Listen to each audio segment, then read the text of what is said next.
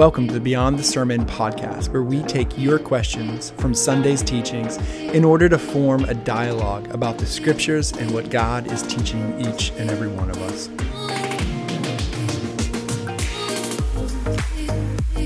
Welcome back to the Beyond the Sermon podcast. Today is Sunday, March 5th. So happy March, everybody. Here's our first Sunday in March, and we are in our Revelation teaching series. It's going to be a teaching series that's going to take us, somewhere between 27 and 28 weeks as we walk through the entire book of Revelation. And this week is week number 5 for us as we are still in chapter 2. And in this second section, that is the 7 churches, the 7 messages or 7 letters to the 7 churches. This morning was the church of Pergamum or Pergamos, depends on just the phrase or the spelling that your Bible translators chose. And same place, it's a provincial capital of Asia Minor, Roman seat of power. It's not as large and influential culturally speaking as Ephesus was. I think the way we described it this morning was that if Ephesus is New York City, Pergamum is Washington, D.C. It's a place of political power, but it's also a place of religious influence as well. In Pergamum, there was this conical hill where there was all kinds of temples and altars to different gods that were at play, and the largest of it was a throne that was actually built for Zeus. And so it's interesting that there's this physical image there as Jesus writes to the church in Pergamum and says, I know that you are. I know where you are. I know where you're living. I know that Satan's throne is there. There's this physical image. Not that was literally Satan's throne.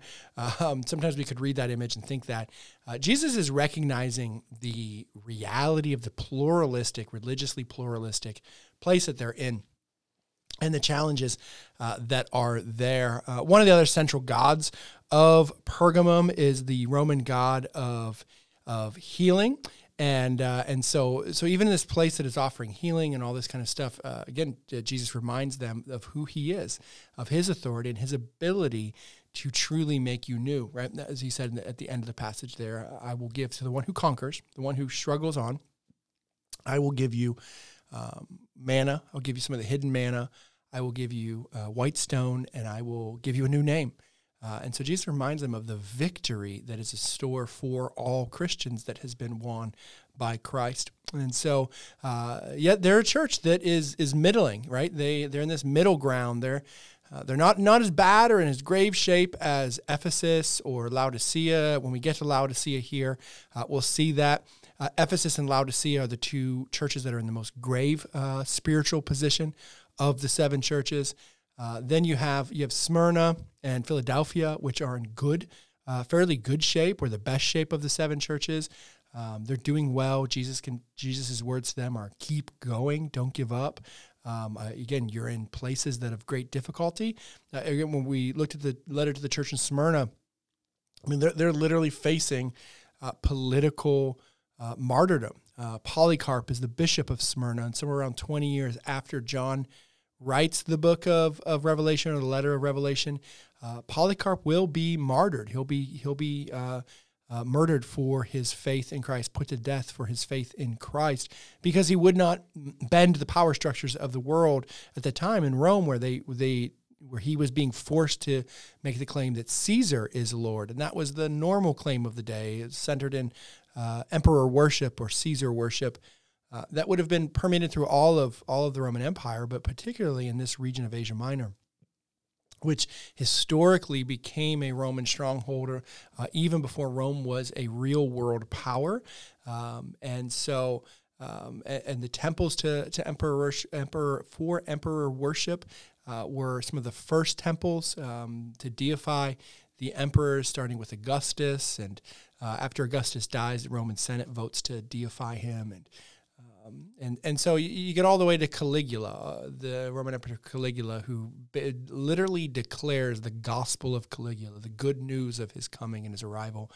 Very messianic claims. And so you can imagine, you can understand that the structures of the culture are in direct conflict with the structures of the church, that Jesus is Lord, that Jesus is Messiah, that he came to save. And so that's where we get these 7 letters from these 7 churches. But the 3 that we're about, we just started, the middle section, And that is the three churches that are in this sort of middle ground. They're not in grave danger, but there are some things that are going on, as you heard this morning in Pergamum, to the church in Pergamum. Have this against you, right? They have begun to become complicit, and they have really had a lax attitude towards sin, a complacent attitude towards sin within the church, within the body of believers. And so we were talking about sin this morning, and a bit of a theology of sin, and diving into what it is and how can we struggle, how can we press on. And it's going to be a message that we're going to hear. Here for the next couple weeks, right? As we walk in this middle section of the seven churches, to the church in Pergamum, the church in Thyatira, and the church in Sardis. These are these middling churches. They're not in such grave shape, but they're certainly not in good shape. There's sin that is creeping in. And so we're going to be talking about that here for the next couple weeks, about the importance of resisting and repenting sin. And so this first question, it really comes along those lines. It said, you mentioned that sin, the sin action, is the tip of the iceberg. How do we identify the root, the large unseen cause? That's a great question. Today when we talk about sin, sin includes three things. It includes our actions, so the things that we do or don't do, that is sins of commission or omission. The ungodly things that we participate in, or the godly things that we do not participate in, right, willfully. So the action of sin. Then there is the dominion of sin. That is the power of sin. And when the Bible talks about that, it says that we have been set free from that in Christ, right? It does not say that we will not struggle with that. In fact, Paul reminds us that in 1 Corinthians 13, that even on this side of heaven, we see through a mirror dimly, but when perfection comes, we will see perfectly. We see even in Jesus' words to the seven churches, that conquer word. We think of it as, in English, as someone who has conquered, right? It is a final action, or the reality of a final action. In the Greek, however, it is this struggling towards victory idea. And so what Jesus is saying is those who keep struggling towards victory, and then he gives each church a picture of the victory that he promises, a victory that is theirs in Christ. Again, it's not a salvation by works. That is absolutely antithetical to the scriptures as a whole. And so what we've seen in Revelation, even though there are some of these passages that go, oh, does that sound like salvation by works? We go, nope, that violates Jesus' teachings. It violates the teachings of the scriptures. It violates, from the whole of scripture, we understand that salvation is by grace. I think one of the most poignant places is Ephesians 2:8-9. Salvation is a gift of grace by God, not by works, so that no man can boast. Right? Paul says it is about as clear as it can be said. John chapter 3, verse 16. So many of us learned that. If you grew up in the church, you learned that early on. For God so loved the world that he gave his one and only Son, his one and only begotten Son, that for anyone who believes in him shall not, what? Perish, but have eternal life. Right? So what is it? The action of belief. Acts chapter 4, believe in the name and be saved. Right? So we see this over and over and over again in the scriptures in multiple places, even in the Old Testament. Hebrews chapter 11 is reflective of the Old Testament, the hall of faith there. Their faithfulness, their faith was credited to them as righteousness. The author of Hebrews says in chapter 11, speaking of these heroes of the Old Testament, they had a faith that God would save them, right? That is what's credited to them as righteousness. It doesn't say their actions. It doesn't say their moral obedience, because if you look at Abraham, who's mentioned in Hebrews 11, Abraham's life is a whole train wreck of up and down faithfulness. I mean, the dude tried to pawn off his wife twice as his sister, so, and that's when he was following God. Like, it's a mess in Abraham's life. And so, yet he is this remarkable picture of faithfulness for us, because he continues to trust God, even when he's missed, even when he's failed, even when he's come woefully short of the mark. Which is what sin is, coming short of the mark of righteousness, or as we said this morning, displacing God as the central authority in our lives. So when we talk about sin, we have to understand that it is the presenting action is there, right? And sin includes the action, but it's also something more than that. It's the dominion and deficiency. Sin also includes those two things. So dominion is the power of sin that we are set free from in Christ, right? We have not worked our way out of that. Jesus, by our faith in him, has set us free. He says this power of sin no longer defines you. It's what Paul means in 2 Corinthians 5:17. He says you are now a new creation in Christ. John talks about this in 1 John, that we have become the children of God, and now we are to walk as Jesus walked. Jesus has told us this in Revelation chapter 1. He said, I've made you a kingdom. Peter talked about it in 1 Peter chapter 2. He said, you are now a royal nation, a holy priesthood. You are exiles, right? These passages are reminding us of our identity in Christ, that we are no longer defined by the dominion of sin, the power of sin. We no longer have to be captive to it. We are set free from that. And so when we recognize it in our posture to sin, right? So that informs our posture towards sin, because if I'm set free from something, I'm not powerless over it anymore. Before, when we were only walking in sin, it's the thing that dominated us because we had not been set free yet. But now, because I'm in Christ, I am not powerless against sin. And so that plays in. That's the dominion of sin is the power of sin. I've been set free. That plays in also to the deficiency. And often the action of our sin is in direct correlation to the deficiency that we are trying to overcome, right? There's some limit that we experience that we feel like, man, I don't like it. I don't want to be defined by it.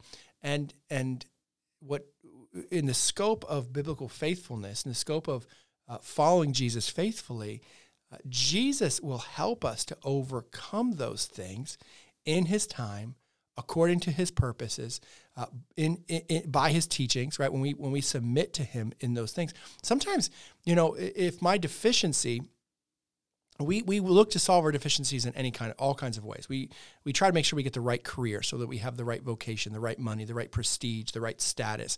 We try to get we start ourselves with relationships. And how many of us have just made poor relationship choices, right? We've dated the wrong people. We've gotten involved with the wrong people.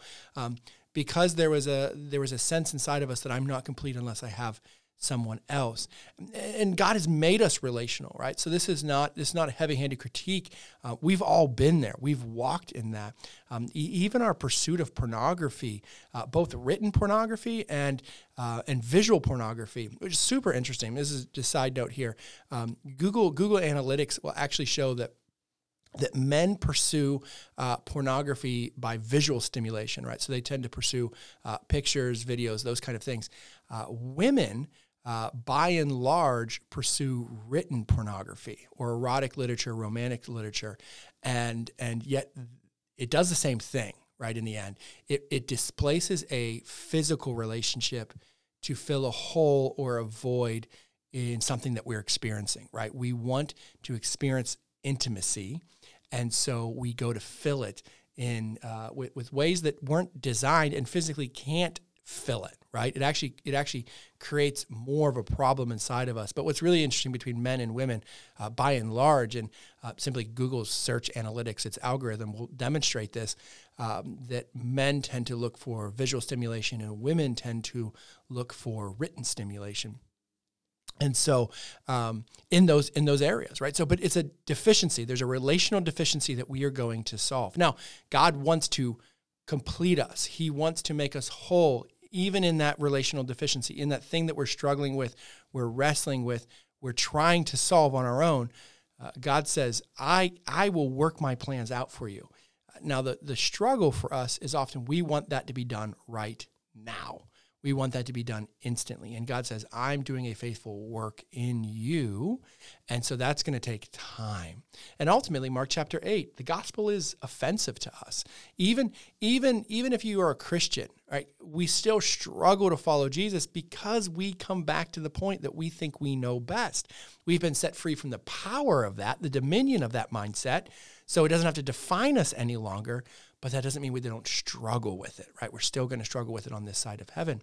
Mark chapter 8, Jesus says, when you come to me, you are to deny yourself, right? You are to deny yourself. You are to pick up your cross, right? The gospel requires us to die to self so that we may follow Jesus. Even in our pursuit of Jesus as Christians, we are in a constant state of dying to self and following Jesus wholeheartedly. That's a struggle. That's hard.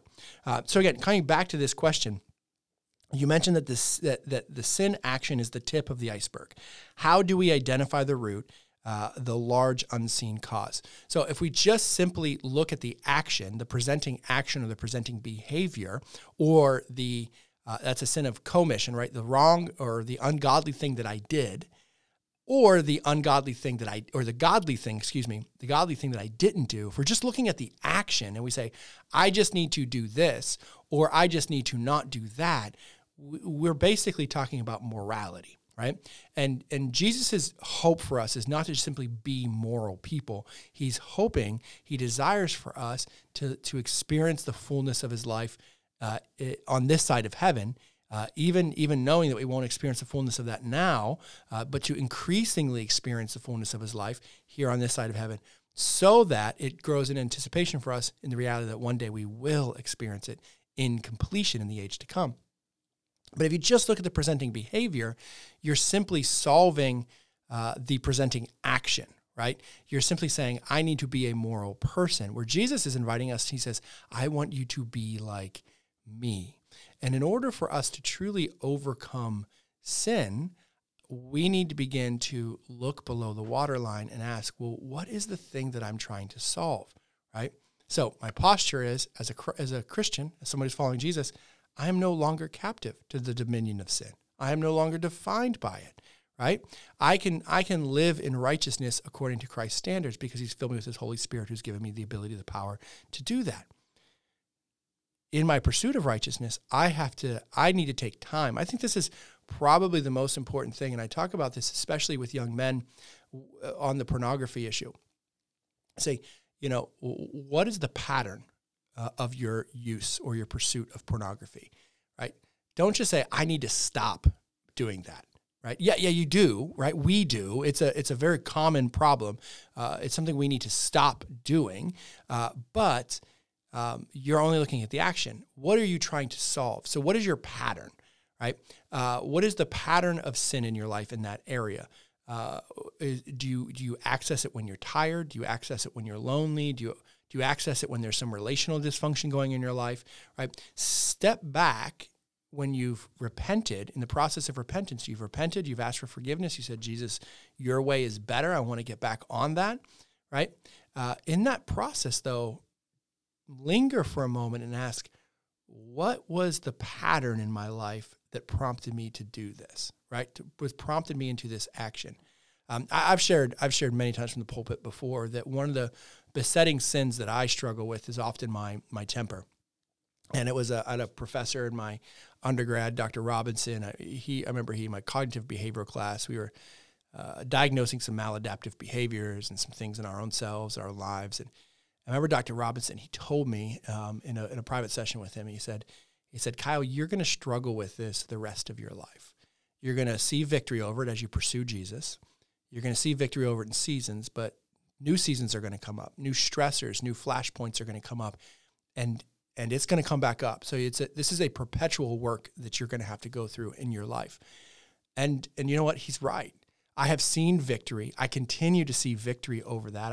I praise God that I'm a far more patient person now than I was at 22. And I hope that I'll be a far more patient person at 55 than I am at 37, right? And so on and so forth, and that as I grow in patience, it's not just for my good, but ultimately it's for the glory of Jesus. But he was right, and so in my own parenting, one of the things that I've had to do in my parenting is in order to control my temper, because I can get really upset pretty quickly. And this was a thing like in athletics, it was the thing that made me what I was, right? My drive, my competition, the thing that I was praised for is actually a maladaptive behavior that makes me a bad husband, a bad pastor, and a bad father, right? And so talk about an ironic having growth point, right? This thing that you are praised for and is helping pay for your college education is the very thing you need to root out of your life. So I'm grateful for Dr. Robinson to be a man in my life that spoke truth in a very needed season. But what I do in my parenting is that when that comes up, Like I've made sure, and this is not just me like one day coming aware of it. This is me watching other men do this well, and having men speak into my life in this arena. But to step back before punishing my children and asking what is really punishable and what is reasonable, right? Because there are so many times that our kids are just being kids and they've made mistakes as a kid, but there's something in me that gets tripped and I get upset, and all of a sudden now I'm taking it out on them, right? That's not right. That's not right. That's me letting my temper get out of hand and cause dysfunction within my relationship with my kids, or with my spouse, with Danielle and I. There's rhythms and structures that we've put in place so that we can argue well together, so that we don't fly off the handle and those kind of things. All of that came because I realized the tip of the iceberg, the presenting action, was my temper, right? My temper gets out of control. I say things that I regret. I say things that are mean. I say things that are sinful, right? Those kind of things. And it causes relational dysfunction. It causes hurt. It causes pain. It doesn't honor God, right? And so that's the presenting behavior. Why is that? Why is that? And in the times of being able to step back and reflect, creating that space of stepping back and reflecting, there's often the core issue is that my biggest fear is that of failure, of being a failure to others, being a failure to my family, those kind of things. Again, drives back to the thing that made me probably a fairly good athlete, right? No athlete wants to fail.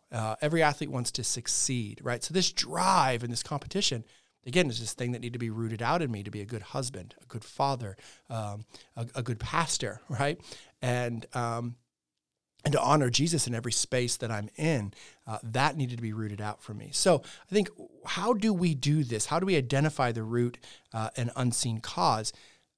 The only answer to that is time. You have to create time and space to begin to process it. And you have to be willing to ask the question, right? What is it that's inside of me that I'm trying to solve? Now, you can start there. And for some of the things that come up in our lives, that's enough. You begin to diagnose it. But this is also where community comes in. You need people in your life that are going to help keep you accountable. You need people in your life that you can share your struggle with, that they're going to call you out and call you up to Jesus. And honestly, there are seasons or there are things in our lives that sometimes some of our maladaptive behaviors or our sinful behaviors, that presenting action, is a result of trauma, is a result of something sinful that someone else did to us, and we need significant care, counseling. We need professional folks to be able to come and be in our corner and talk with us and help us pursue and sort those things out. But all of that comes back, whether it's you're pursuing counseling, whether it's in community with a friend, and I would say that community with a friend is a non-negotiable. Like, you need that. We need that. That's why we often say following Jesus is not a solo sport. We do it in community. But you also have to create time when you're with God's Word. God's Word illuminates these things to us as well. But the key ingredient here is time. When the presenting action of sin comes up in your life, in my life, are we simply rushing past it? You've asked God for forgiveness. John tells us in 1 John, if you ask your Father for forgiveness, He is faithful to forgive you. God has forgiven you. God, your salvation was never dependent upon your work, so it's not like, I'm saved again, thank goodness. Nope, you were saved at the moment of your faith. The imputed righteousness of Christ was put on you. It is kept for you in Christ, not depending upon your performance. And so often our response to the action of sin, ask God for forgiveness and move away from that moment and that discomfort as quickly as possible so that we can forget it, right? Instead, let us sit there and linger a little bit, knowing we are loved, we are forgiven. My status with God has not changed, but let me linger here and ask the Father, what is the deficiency that I'm really trying to solve here? What is the thing that I'm trying to correct in this moment and with this behavior or with this action, right? Now, letting the Father begin to speak over you in that. So the key here in this is that if you want to identify the root of your sin, the large unseen cause, there is no shortcut for time. There's no shortcut for time. You need to create time to be in God's Word, to let the truth of God illuminate this situation, to be in prayer, to let the Father speak to you through the power of the Holy Spirit over this situation. Time in community to share with others so that they can hold you accountable, but also encourage you. Accountability isn't just some beatdown session. It's to also be an encouragement, right? And then also time, if this root cause is because of some wrong that someone has committed against you, some injustice, something that some sinful action that someone has done, and you need counseling, and you need a greater level of care to work through those things, then pursue that. But that requires time, right? So when we think about this, how do we identify the root of the large unseen cause? It's creating time and space to ask the question, what deficiency am I trying to solve? And then time to allow and to establish the mechanisms around that to help you grow through it and past it and to achieve victory. And again, remember when we talk about victory, victory is often something that is experienced now in part. Like I told you, I've shared this so many times now, but even with my temper, my growing in sanctification and growing in Christ likeness in that area, it is each and every season, each and every moment, I'm seeing Jesus work in me and through me in that way. I love it. Matt Chandler, he said it this way one time. Your first child, talking about parenting, he said your first child gets your least sanctified self, and your last child gets your most sanctified self, right? Danielle and I have watched that play out in real time with our kids, right? So our oldest, we're way more spiritually mature now than when our oldest was born. Why? Because God used all kinds of mechanisms. He used our marriage. He used our friendships. He used parenting. He used our kids to grow us into the conformity of Jesus. So even in my life, my growth in that area of sin, or my overcoming of that area of sin of my temper, it has come in stages. It has come in seasons. I've seen God work, and yet I know that God still has work to do in me through that arena. So be encouraged that victory comes in seasons and in steps. Sometimes God does a work where he just sets us free from something. He can do that. But often he walks faithfully with us as we grow, using the circumstances of our lives to grow us in maturity in those areas. So there's no shortcut for time and the willingness to ask the question, what deficiency or what thing am I trying to solve? Am I trying to make whole, trying to make complete in my life through this sinful action? So great question. It's something we need to wrestle with deeply here in our pursuit of Jesus.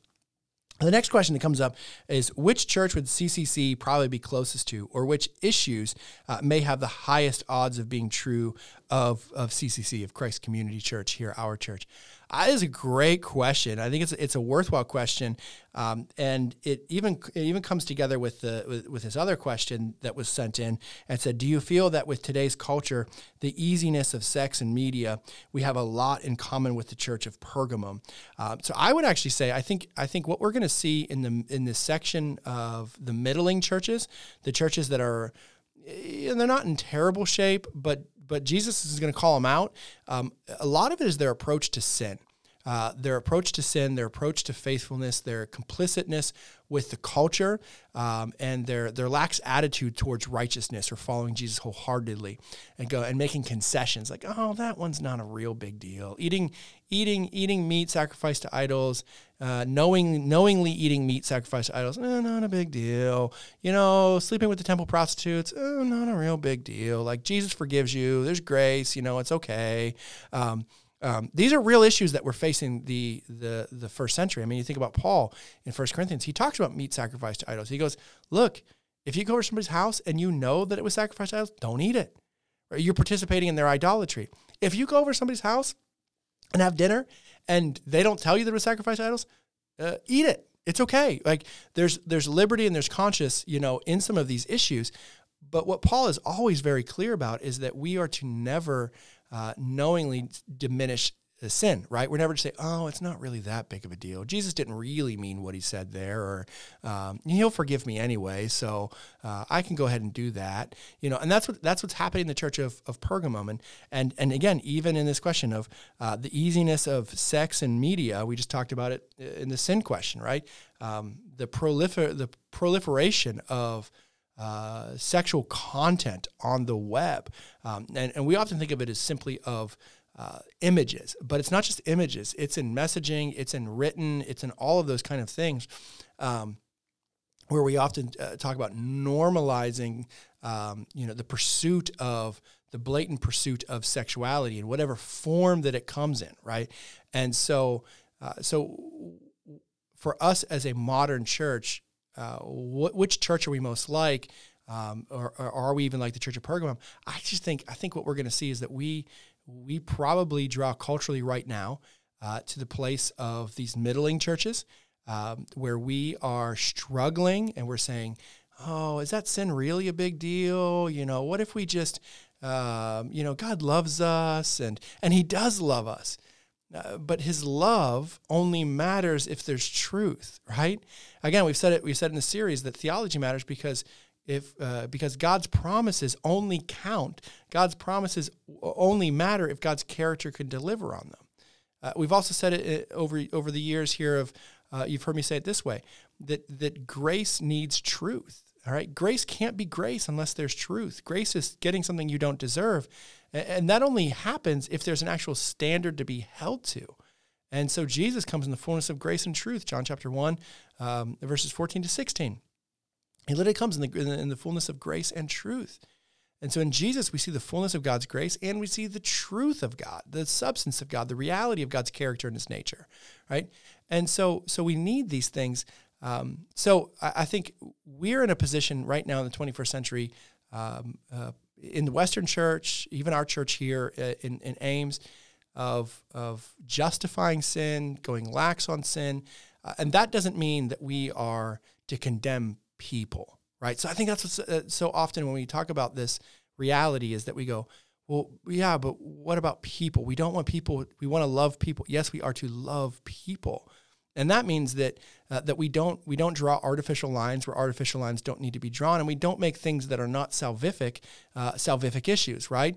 Jesus doesn't say, get your life cleaned up and then come to me for salvation. Jesus says, come to me, all you who are weary, heavy burdened, and I will give you rest, right? The central issue is that of Jesus. Let's get Jesus right, and then Jesus will begin to bring into conformity all the other areas of our lives. But one of the ways that Jesus does that work in us is by living in community. That when we live in community and we are reminded of God's truth, we recite God's truth together, it reminds us of the principles, of the truths that God has for us to live by.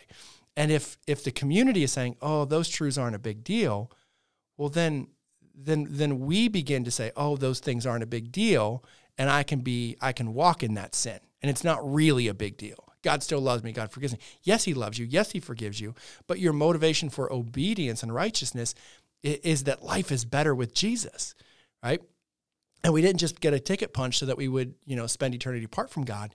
We are experiencing eternity here and now as we pursue Jesus. We're experiencing it in part. We're getting tastes of what we experience later.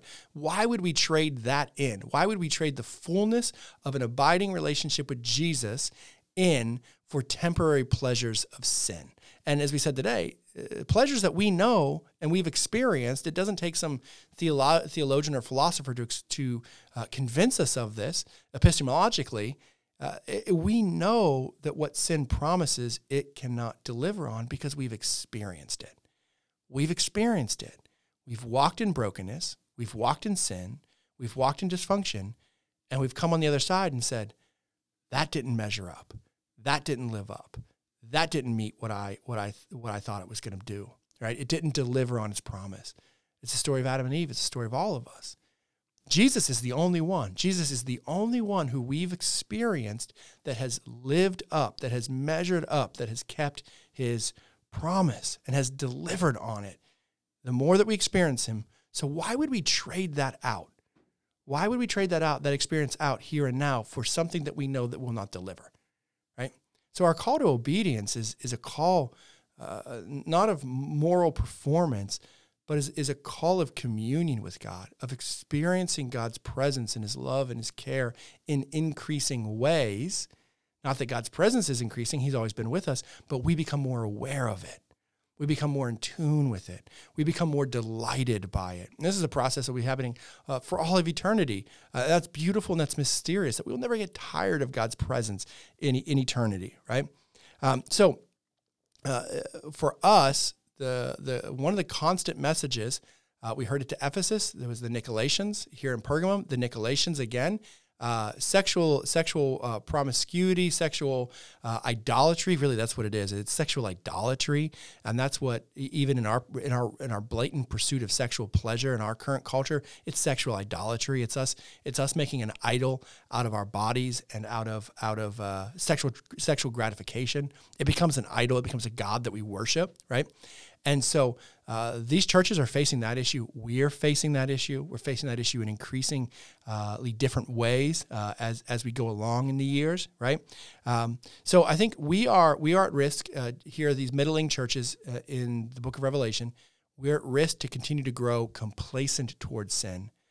But we're also at risk for the church of Ephesus was at risk, that their pursuit of doctrinal purity drove them to forget those that were in desperate need around them.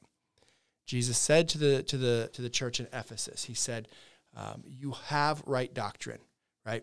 Let me just read to the church in Ephesus. I know your works, your toil. This is chapter 2, verse 2.